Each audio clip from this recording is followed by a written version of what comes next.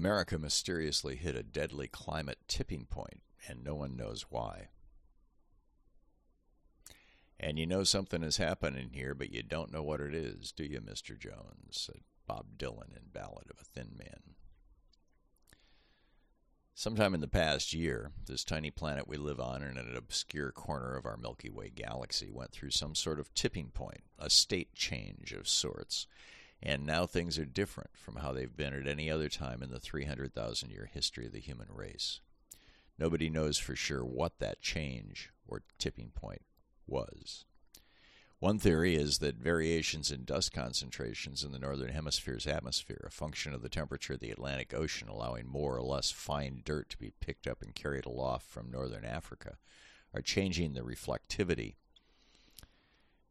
of the atmosphere and trapping more of the sun's heat. Another theory follows the January 2022 eruption of the volcano at Hunga Tonga Hungai Hapai, which injected so much water vapor, 146 million tons, and sulfur dioxide, 420 million tons, into the stratosphere, that scientists are predicting soon after it happened that there would be a year or two of unusual heat signatures across the planet. Some scientists argue it was caused by a change in worldwide regulations mandating ships at sea burn cleaner diesel fuel, reducing the soot-type particles they're emitting the previously formed heat-reflective clouds. And, of course, the current El Niño ocean pattern appears to be drawing heat from the ocean up to the surface, where it's transferred to the atmosphere in unprecedented amounts. But regardless of the why or how, something has definitely happened in the past year or so that has pushed our atmosphere's state of equilibrium out of an older, stable range and into a newer, warmer, and apparently far less stable range.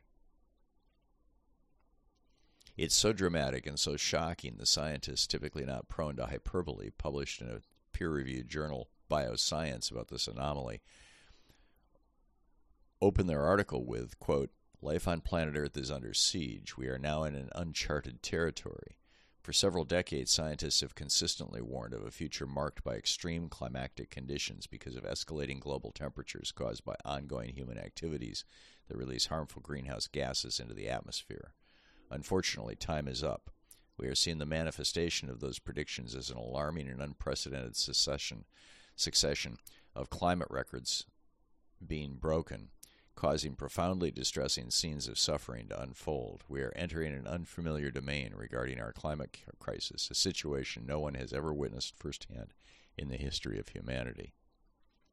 Looking at 35 different vital signs that signal the health of our planet and its atmosphere, 20 of which have deviated from their norms so badly as to alarm researchers, the scientists who wrote for Bioscience warn us all, quote, "We are venturing into uncharted climate territory." While wind and solar power grew 17% worldwide between 2021 and 2022, and both are now cheaper than any unsubsidized fossil fuels, humanity is still using fossil fuels at a 15-to-1 ratio against renewables. Life on Earth won't be safe until those numbers are reversed. In just the past 24 hours, a tropical storm that nobody thought was a threat blew up into a full-on Category 5 hurricane and is, as you're reading these words, devastating Acapulco. Not one weather agency predicted it.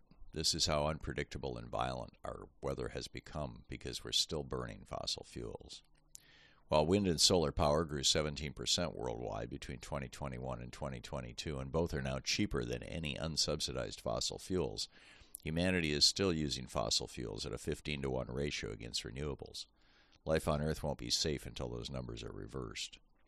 Our forests worldwide are not only under assault from loggers and poachers, climate change has now altered their environment enough that hundreds of millions of acres of trees are suffering from beetle infestations, drought, dieback, and forest fires. While the world needs to reverse the trend toward deforestation by 2030, we're currently losing around 22 million hectares of forest and jungle a year. We're still a long way away from that goal. All over the planet, glaciers are in retreat, as are the ice shelves and glaciers covering Greenland and Antarctica. Coral reefs are bleaching and dying, and fish and marine mammal species are undergoing radical shifts in their habitat and range as waters warm, driving most ambulatory animals toward the north and south poles. Deadly storms, derechoes, flash flooding, rapidly forming hurricanes, severe damaging hail, tornadoes in areas that had never before seen them. All these are creating vast swaths of human misery and costing hundreds of billions worldwide.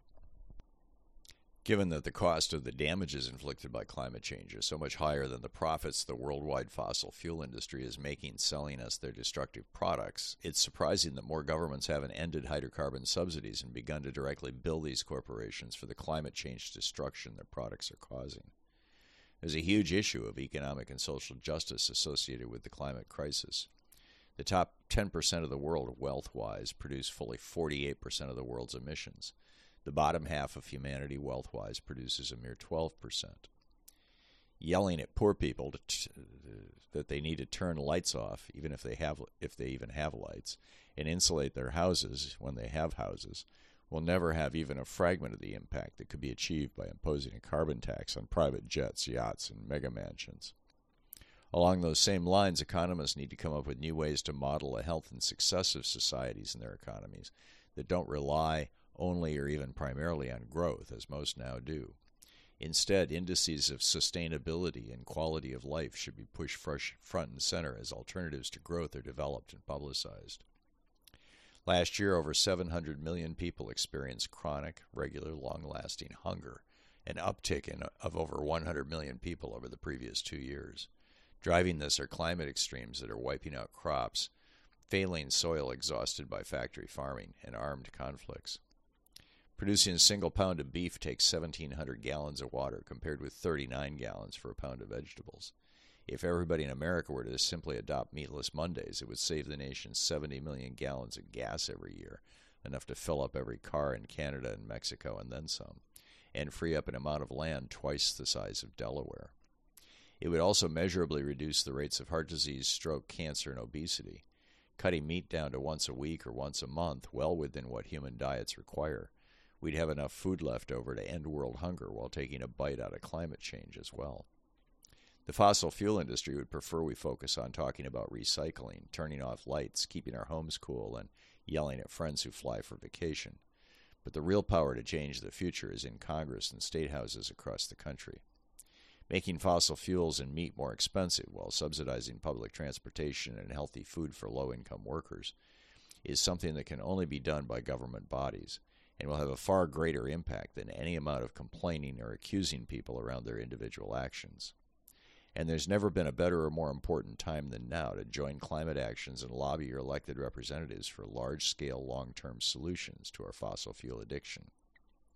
While nobody is exactly sure why we've hit this year of sudden anomalies, scientists are certain it's a blinking red neon warning that we must change our course or suffer an unimaginable catastrophe.